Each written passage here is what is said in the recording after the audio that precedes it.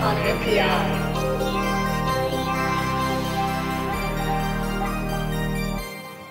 Okay, Eye on MPI this week, brought to you by DigiKey and Adafruit, is from Sensirion.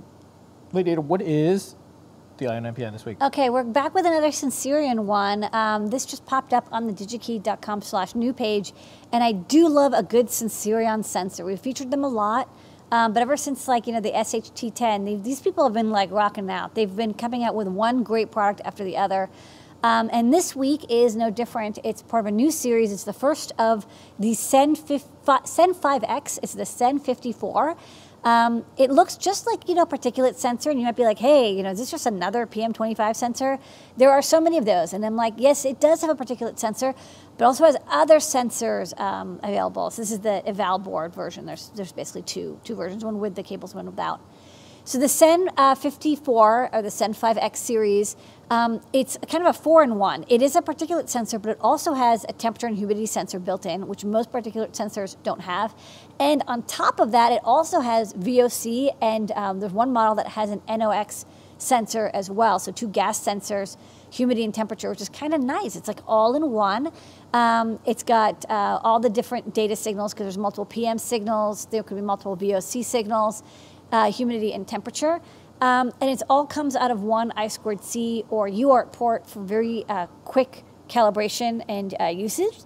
And I just love that it's like this little box, you have a cable, you plug it in, and it's like kind of all of your sensing is taken care of. And you're all sensing the same air at the same time. So that's also kind of a nicety with this all-in-one sensor platform.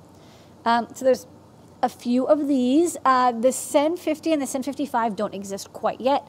The Sen 54 is what is currently available. That doesn't have the NOx sensor, but it does have the VOC, the volatile organic compound sensor, and it has the particulate matter and temperature and humidity. So just FYI, there's a family. We're only covering the Sen 54.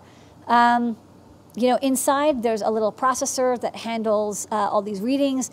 There's a laser particulate sensor. There is the gas sensor is an SGP 31 or 41. Can't remember the exact part number. And sorry, the SGP, the SGP 41 is the gas sensor. The SHT 30 is the temperature and humidity sensor, or I could have those numbers reversed. Either way, basically they took existing Sensirion sensors and popped them into the body. And I can actually show that real fast on the overhead. Let me just autofocus here. So in this body, you can kind of see, I took it apart so you can see the laser here. And then over here, if you look very carefully, you can see this little white dot. That's the SGP 30, and that's the SHT 40 or 41. And then this is the laser sensor. And then if you look also really carefully, you can see like a little shiny square here. That's the particulate sensor that looks for the reflections off of the laser to count and detect particles. Okay, so that's just a quick aside to show how it's put together. So it's in one box. It's not fully enclosed, of course. There's a fan that'll pull air in, but you can kind of put it at the outlet of a box that you have protected, so you can have air come in, and then it gets ejected out the side. There's no like O-ring, but there's a little bit of, semi-sealing. Like it's not going to, whatever air comes in isn't necessarily going to get your whole sensor dusty. It's just going to be the channel in the center there. There's also 3D modeling files that you can use if you want to model how this would fit into your, HVAC system or your home air quality monitor or other indoor air quality monitoring. You will need a cable to connect to the sensor. There is power and ground that you need. So that's 5-volt power. That's pretty usual for particulate sensors because there's a fan. It's a 5-volt fan. And there's 2 data lines. The data lines can be either I2C data and clock, or they can be UART, RX, and TX. And you actually get to pick, because the 5th wire is the interface selection. You pull ground for I2C and pull high for UART. I only used I2C to be honest, but UART I'm imagining has very similar data output as most PM 2.5 sensors. It kind of blasts out once a second, all the PM data encoded in this CRC binary hex data.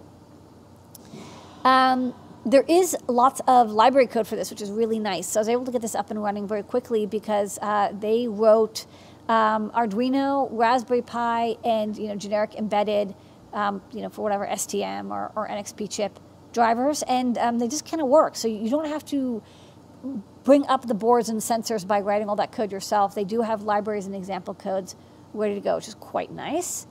There's even a BLE gadget library example, which I thought was really cool because it uses an ESP32, and then you just load the example sketch onto your ESP32, wire up to the main I2C port, and you've got this, you can use their app to read the sensor data. So let's go quickly to the overhead again, and I can show it. So this is the sensor. Now, I'm not going to get proper readings, of course, because I've opened this up, and so it thinks there's all this particulate matter, and it's just because there's no, the light is being, messed up here a little bit. The laser's got stuff in between it.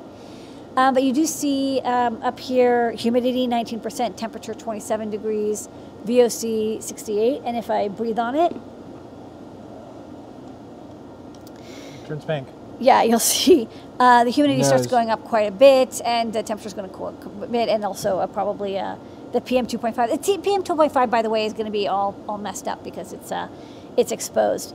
But it's a nice all-in-one sensor. I mean, it's convenient for if you need to have your humidity and temperature and VOC. You want to do air quality measurements, but you don't want to expose the entire body of your electronics. This kind of gives you this channel of exposure that is sort of separated from the rest of the electronics.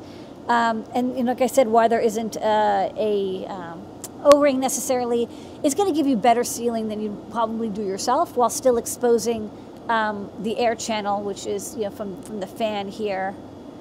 Air comes in through this channel and then gets ejected out. So all in one, very convenient, and it uses the sensors and love, the SHT40 and the SGP30, and their particular sensor ready to go. You just need a cable, plug it in, and you can use their Arduino or available on DigiKey. Raspberry Pi drivers. We have I'll have a link in the chat, and then also you can check out the short URL and the product number right there. And there's also the eval kit that comes with cables, and you can buy it. There's a lot in stock, which is a great feature of products now. Yes, being able to buy them. So pick one up, and that is Ion NPI this week. Eye on NPI.